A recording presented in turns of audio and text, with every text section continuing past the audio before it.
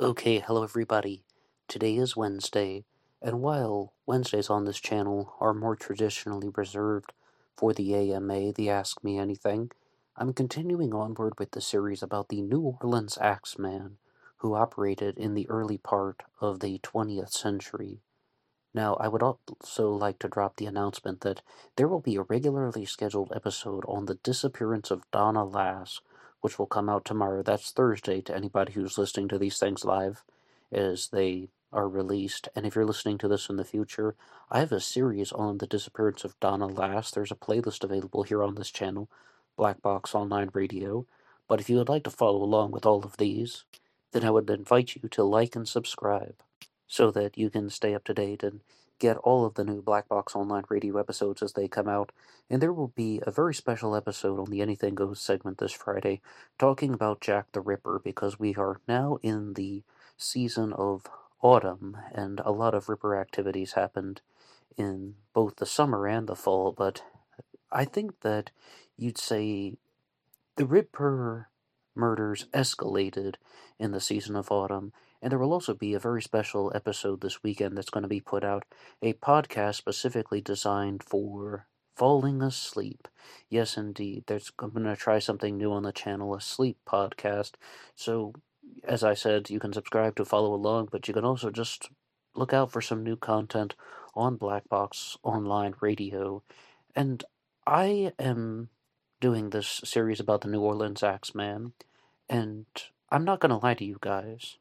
A series of murders happened between 1918 and 1919 in Louisiana, and after doing several episodes, I'm tempted to lean toward this being either some type of media hoax or one more possibility that is still on the table. By media hoax, it would mean that the newspapers, the writers, maybe fantasy-filled journalists are trying to make the general public think that there's a single serial killer on the loose, but in fact there are multiple killers, and it's just being united by these pieces of writing. And in this case, I don't mean anything like letters from the killer. I mean the actual work of the journalists themselves. When it comes to the New Orleans Axeman, there is one specific letter that gets mentioned, and that's one that says that you need to jazz it out. Any house that has a jazz band playing will not be attacked. So there were lots of people that took that threat seriously, and there were lots of jazz bands playing on that night that the Axeman had requested. But I mean, I personally don't believe that that was actually from the killer, and neither does Miriam C. Davis, who is the author of Axeman of New Orleans, The True Story. I would like to pick up with some comments from her book right here. Only 31 years after Jack the Ripper terrorized London and presented the world with a new kind of killer, 50 years before the term serial killer even existed, the police were ill-equipped to deal with a serial murderer.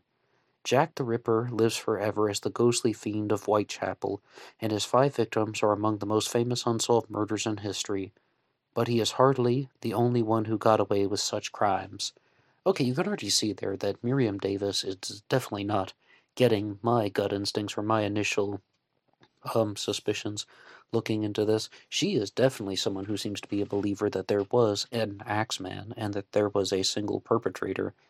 In this episode, I would like to talk about some comments from her book and also an alternative to this media hoax theory, because anybody can just say, oh, well, it was a hoax, and it was just the newspapers are deceiving people, and then you just end of discussion, full stop.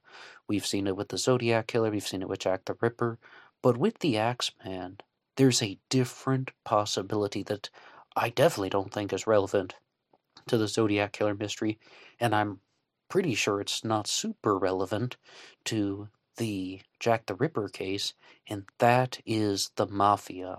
One possibility that I have not ruled out, in fact, I haven't ruled out any possibility because it's an unsolved crime. I certainly don't know what happened, and I haven't found conclusive evidence that would persuade me to endorse any particular theory involving the New Orleans Axeman. But I cannot rule out the Mafia murders, that even if it's not the same perpetrator in every single crime. There could be a mafia connection, specifically the Sicilian mafia that is operating among both Italian immigrant communities as well as people who are connected to the grocery store chains, that there could be some type of organized crime that is influencing people's decisions or demanding bribes or trying to make people do things against their will. I guess you'd say extortion, and to possibly even racketeering, depending on the nature of their activities. And then if people don't go along with that, they are attacked. In the last episode, I was talking about the DeFore murders from 1879, where Martin and Susan DeFore were attacked with an axe in their home. They were murdered, and the axe was left in the fireplace covered in ashes and blood. What happened to them? I mean, like, the reason for that crime? We're not even sure. But they had $18 in silver, which was not taken, so it means that robbery didn't seem like a very likely motive, and the money was easily accessible, and it didn't appear that the house was ransacked. To the best of my knowledge, I'm not going to act like I'm some pure expert on the DeFore murders. I'm just someone who has read a little bit here and there online. But that also goes to suggest that these types of crimes happen very frequently, and they happen much more frequently in the late parts of the 19th century and the early parts of the 20th century. And I think it was very important to note that, because I know it's not an attractive thing to say, but that supports the idea that this is some type of media hoax where the newspapers are presenting the image of a single serial killer, when in fact they could just be unrelated murders, that people did this much more frequently in the early part of the 20th century because having an axe in the yard was a much more common characteristic than it is now. I mean, it's not locked up in the tool shed like more people would have today. But I would like to keep going with Miriam Davis's book here. Killers who target strangers have no obvious motives and are always difficult to catch. In the 1970s, Ted Bundy killed over 20 young women before he was finally apprehended, despite over a dozen detectives in 3 states looking for him. The BTK killer of Wichita was caught after 30 years, only because of DNA evidence and his own arrogance. That's something that you do not see with the Axeman. Yeah, there's that one letter that says people need to play jazz bands, or there is gonna be a series of attacks. I'm gonna hit every house that isn't playing a jazz band. I mean, that means that the general public's perception is that there is a single serial killer. However, Miriam Davis believes that's a hoax. I believe that that's a hoax. That just seems like someone who is copying Jack the Ripper, and it also seems like something that is way too silly for any serial killer. I will kill you. Oh yeah, but I also like jazz music. So if you play jazz music, I will not kill you. Do we have a deal? Please say yes. I mean, like, it's almost too ridiculous for its own good. However, though, serial killers are deranged people, but I don't think they're deranged in the comical, euphoric, bargaining types. I mean, especially not in that nature. Definitely not in that sort. But there's another line here about the Zodiac Killer, actually, and this is once again from Miriam Davis's book Axeman of New Orleans. The Zodiac Killer of Northern California evaded a 40-year manhunt, never to be captured or even identified with certainty. It's interesting that she lists those serial killers, so Ted Bundy, BTK, and then the Zodiac Killer, because BTK is somebody who is a little bit different than Ted Bundy, because Bundy is much more about just these types of sexually motivated kills that are done because of, well, I say emotional trauma. BTK added in these additional components of arrogance that Miriam Davis was just talking about, making up his own codes and such. And the Zodiac Killer, well, we aren't even sure if there was a single Zodiac Killer. I mean, it's possible there was one Zodiac Killer. It's possible that there were two Zodiacs working together, and it's also possible that the Zodiac Killer crimes were a hoax. You can respond if you would like in the comments section. I mean, as I've said 100 times, I don't endorse any Zodiac killer theory either. There's some ways that I lean, but I don't. I think that it's rather interesting, though, that she is completely taking off the hoax theory in both the Ripper and the Zodiac, because we'll say more about this on Friday. With Jack the Ripper, I think the idea that the media is behind the hoax theory is a little bit more plausible. With the Zodiac killer, maybe a little less plausible, but I've talked a lot about that in the past. I'll keep reading from her book. In the early 20th century, the difficulties of catching a serial killer, even identifying serial killers, were even greater. It was the dawn of a new age. Police forces were becoming professionalized, and as they began wriggling free from the taint of corruption and patronage. Wow, what a sentence. While police procedures and investigative techniques were rapidly developing, the science of homicide investigation was still in its infancy. The art of profiling was unknown. Here's the problem with profiling if it's a media hoax.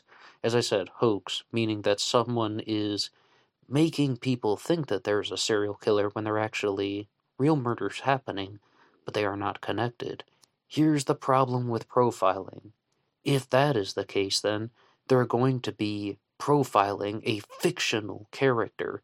I repeat, someone who isn't real, someone who doesn't actually exist. I mean, and yes, I got that from somebody else named Horan. He's the one who planted that idea in my mind about psychological profiling. But if that is true, then that's the case. Again, not saying anything about the Zodiac Killer, but about the New Orleans Axeman. The art of profiling was unknown. Scientists had only learned how to distinguish human blood from animal blood in the last 20 years. I don't know why I had to hold back from laughing. It was really hard not to laugh. Like, I don't know why that was funny. Scientists had only learned how to distinguish human blood from animal blood in the last 20 years. Okay, I'm getting myself together. It's humorous for some reason. Detectives could now conclusively prove whether a pinkish stain was blood. Fingerprinting had only been recently introduced as a crime-fighting tool. Toxicologists in New York City's coroner's office were just beginning to systemically develop the discipline of forensic chemistry as a weapon for detecting poisons. In Vienna, Sigmund Freud was still unpacking the unconscious motives of the human mind. Well, the problem with Sigmund Freud is that he is not universally accepted. As I've said in some previous episodes, especially in the older black box days, I used to think that Sigmund Freud was an absolute quack, that he was just making up little quips and sayings, and that people didn't understand the human thought process. But then Freud came along and provided explanations as to why we thought the way they did. Like, okay, when you're actually thinking about this, it's because you hate your mother and you hate your father, and actually you hate both your parents. You know, all those things that he has, like, going on about the parental influences. And to talk a little bit more seriously, I had a big reversal on Freud because I actually found out that a lot of his observations were not baseless, especially if you do certain mental exercises that are done in the Freudian tradition. You can see that there are influences on human psychology. And I was just talking about Ted Bundy, about how I believe that he was someone who came from certain types of emotional trauma. I often use the term shattering the pillars of childhood on this channel. So, let's keep going. In New Orleans, where the killer struck first, some recognized that they faced no ordinary criminal. The city was blessed with two police superintendents who realized that they were stalked by a Jack the Ripper of their own, a different kind of murderer, against whom traditional methods were, well, if not useless, at least limited. Interesting here that she says, this is where the killer struck first. That murder that happened in 1879, the DeFore murder, that took place in Georgia, and there have been numerous other axe murders that are very similar to this happening in Texas, Colorado, all around the country. Oh, even Oregon. And that's why somebody in the comments section responded to that one documentary on the subject that, well, it could be one guy who's just traveling the country by train and attacking people at random. And that documentary I was reviewing last time proposed that it was a German immigrant who had come to America around the age of 22 and he kept killing into his 60s. I don't believe that theory, by the way, because I think he would have, if that were true, he would have stopped killing well before age 60. But is there actually a Jack the Ripper going on? As I said, it doesn't have to be a media hoax. It could be some type of mafia-related killing. And that will bring us to our next point, talking about the Black Hand. While not all of the victims in the New Orleans Axeman murders were Italian, some of them were, like the Maggios, Pepitone, and of course Cortimiglia. There are lots of Italian names that come up who were from people who were murdered in the Axeman crimes. And to repeat, 6 people were murdered and 6 people were injured in the crime spree that took place in 1918 to 1919. There's another series of murders that happened in the earlier part of that decade, and maybe even earlier. But when I was listening to Miriam Davis on the Most Notorious podcast, she was talking about the Black Hand. And as I have said before, on Black Box Online Radio, I share my journey with you. I talk about how I learn about these things. I did not know what the Black Hand was. I assumed that it was a sect of the Italian mafia working in New Orleans, but that is not true. And the Black Hand is, well, I'll just read something from the Mafia Wiki because it says Black Hand, or La Mano Nera in Italian, was a type of extortion racket. It was a method of extortion, not a criminal organization as such, though gangsters and the mafia practiced it.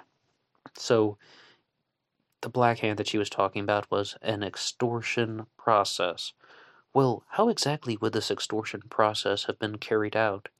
Let's read again. The roots of the Black Hand can be traced to Sicily and throughout the rest of the Kingdom of Naples as early as the 1750s. And to put that into some context, that's really not that long from the 1910s, for lack of a better term, like the second decade of the 20th century, because I mean, if you think about organized crime in America, that definitely goes on for many decades and even centuries.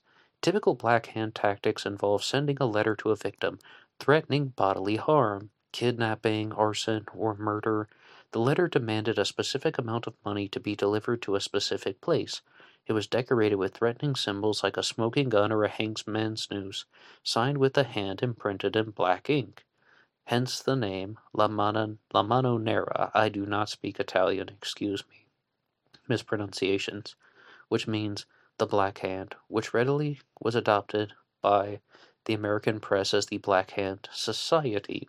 But for the purpose of this discussion, we'll just focus on that first definition that this is a practice, the Black Hand. People are demanding money. It's extortion, perhaps illegal activities. They're making threats. Now, is it possible at all that these mafiosos, these organized crime syndicates in New Orleans actually followed through with these threats? And that would also explain why many of them, of the victims, were Italian, of even Sicilian descent, but also why several victims were not, or why you would encounter some people like the Bessemers, or like, well, Bessemer himself. He was actually with Harriet Lowe at the time, I believe, of his attack. Why he was not Italian, but he worked in the grocery industry. I mean, he was a grocer. So, do you see how things could possibly be fitting together? And I know that that's just trying to connect some dots. And that's not something that I would ever dare bring into a court of law and be like, okay, it's a mafia connection. The mafia was demanding money from them, they didn't pay, so they were attacked with an axe by some guy. And yes, indeed, this does bring about the next theory that people have that if this is the mafia, and these are mafia related attacks, could it not be the same person every time? As I said, unsolved case. But you could get the idea. Some people like this is a mafia hitman. I've seen that written out in the comments section where people think that, okay, that's one perpetrator who did the crimes in 1918 to 1919. That's why there's such a short time span. That's why so many people are grocers and shopkeepers. And I think you can get the idea there. What really happened, I don't know. It's an unsolved case. Gangsters would carry out the threat if the victim did not pay. Ignazio Lupo, a Sicilian gangster in New York's Little Italy, strangled his victims and burned the bodies in East Harlem near the murder stable. Okay, I mean, that's going to go into a little bit more about the Italian mafia in New York City, but for New Orleans, I don't think that that is the most ridiculous theory in the world. Sometimes you go with your gut instinct and you're just like, there's absolutely no chance that that is true. But, I mean, if there is a single perpetrator, then that is not a media hoax. Even if the media is blowing the coverage out of proportion or misrepresenting certain details. But if there is a single perpetrator, well, there is a New Orleans Axeman. He just operated for a reason that is different because with the Axeman, they've created this image of somebody who is committing these crimes for somewhat of an unknown reason. With Jack the Ripper, it was mostly about the mutilations, I would argue, and we see this very clearly from the card that was written after the double event, which saw the murder of Liz Stride and Catherine Eddowes, if they were indeed killed by the Ripper, and that shows that he wanted to mutilate his third victim, Liz Stride, but was unable to because she squealed a bit, as the Ripper said. So then he went and found Catherine Eddowes. So it's about the mutilations. With the Zodiac Killer, it's definitely more about writing the letters and the taunts and trying to get his ciphers published in the paper. No matter who your suspect is or what your theory is in the Zodiac Killer mystery, the Zodiac did a lot more letter writing than he ever did actually committing crimes like murder, and that's why there's a fair claim that the Zodiac was a terrorist rather than a serial killer even. But I would like to go back to a different time period that Miriam Davis will talk about. She simply recalls this period, the Cleaver.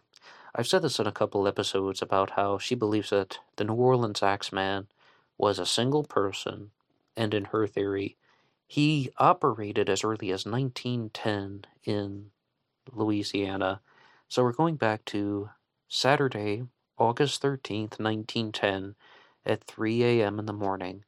Harriet Crudy woke from a sound sleep to find the shadowy figure of a man standing over her with a meat cleaver, the apparition holding up the mosquito netting with one hand and waving the bloody cleaver at her with the other, came sharply into focus as he demanded money, or I'll do to you what I just did to your husband.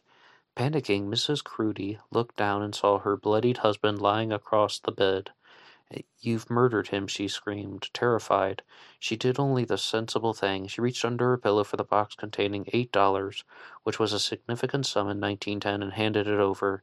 It clearly wasn't enough to satisfy the man's cleaver. Is this all you got? I want all of it. Yes, she insisted, just take it.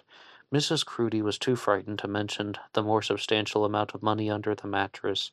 Fortunately, the intruder believed her. He turned around and strode out of the bedroom, and through the Crudy's combination of grocery, bar, and residence, snatching up their pet mockingbird in its cage as he went, and tossed the meat cleaver in the yard. He retrieved the shoes he had taken off, and climbed over the back fence, leisurely walked a block down Lessop Street, until he reached the corner, and sat down on a doorstep. There he flipped open the latch and freed the bird. Wow, what a weirdo.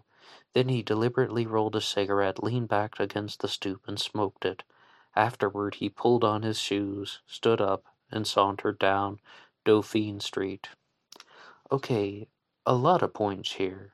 This person is talking to the victims. That's an interesting hallmark of the serial killer. And definitely, unlike the Dufour murders in 1879, this person wanted money. I mean, does that also seem like it's fitting in with somewhat of the Black Hand mafioso discussions that we just had? That definitely seems like money is involved. And if the person took the money, as well as the bird cage, this is a real robbery. I mean, this murder is done for profit, so this definitely isn't some thrill-based serial killer. And this is the Cleaver, mind you.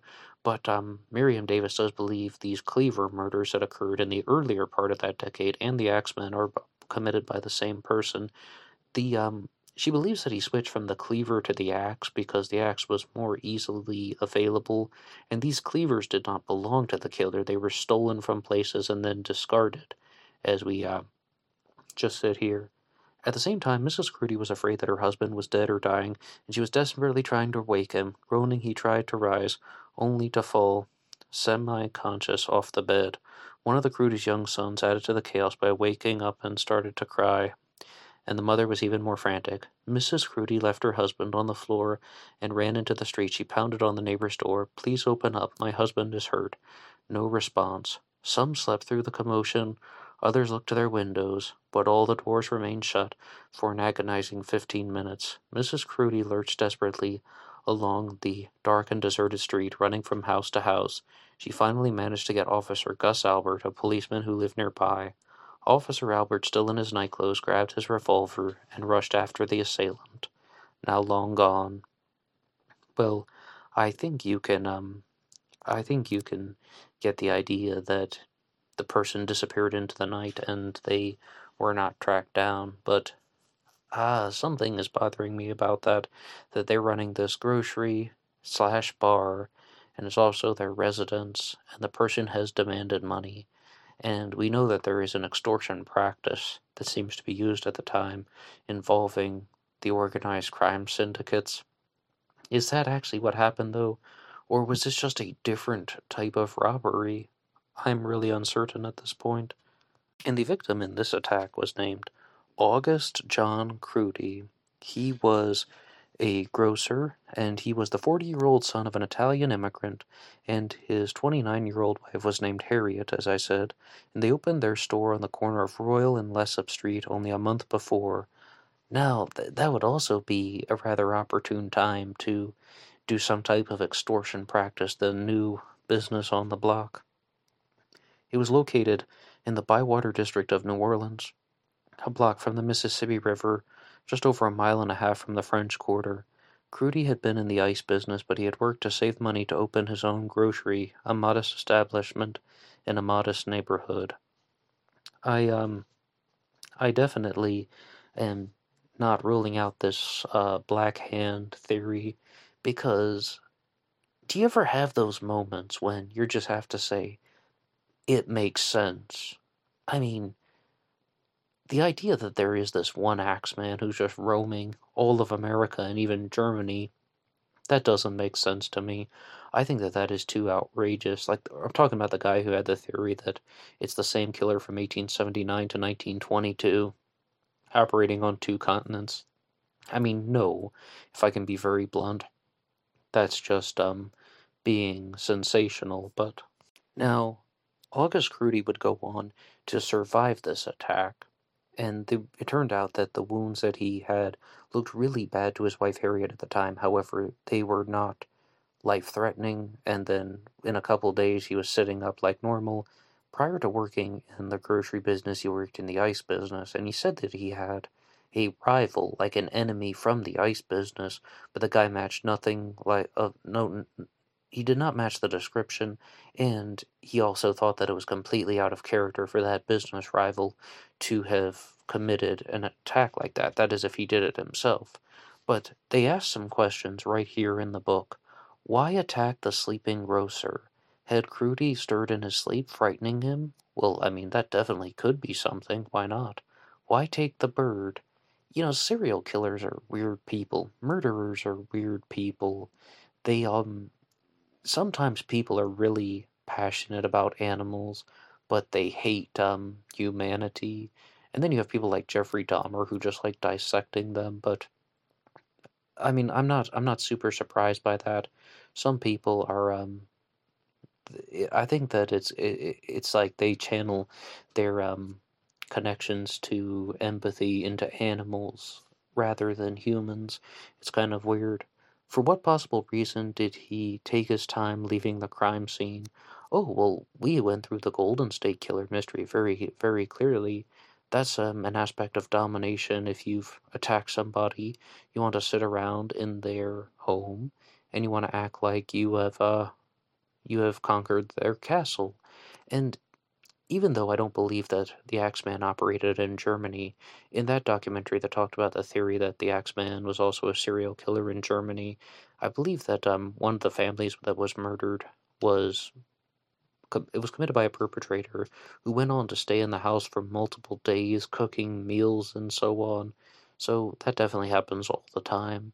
The most common supposition was that the attacker was plain mad.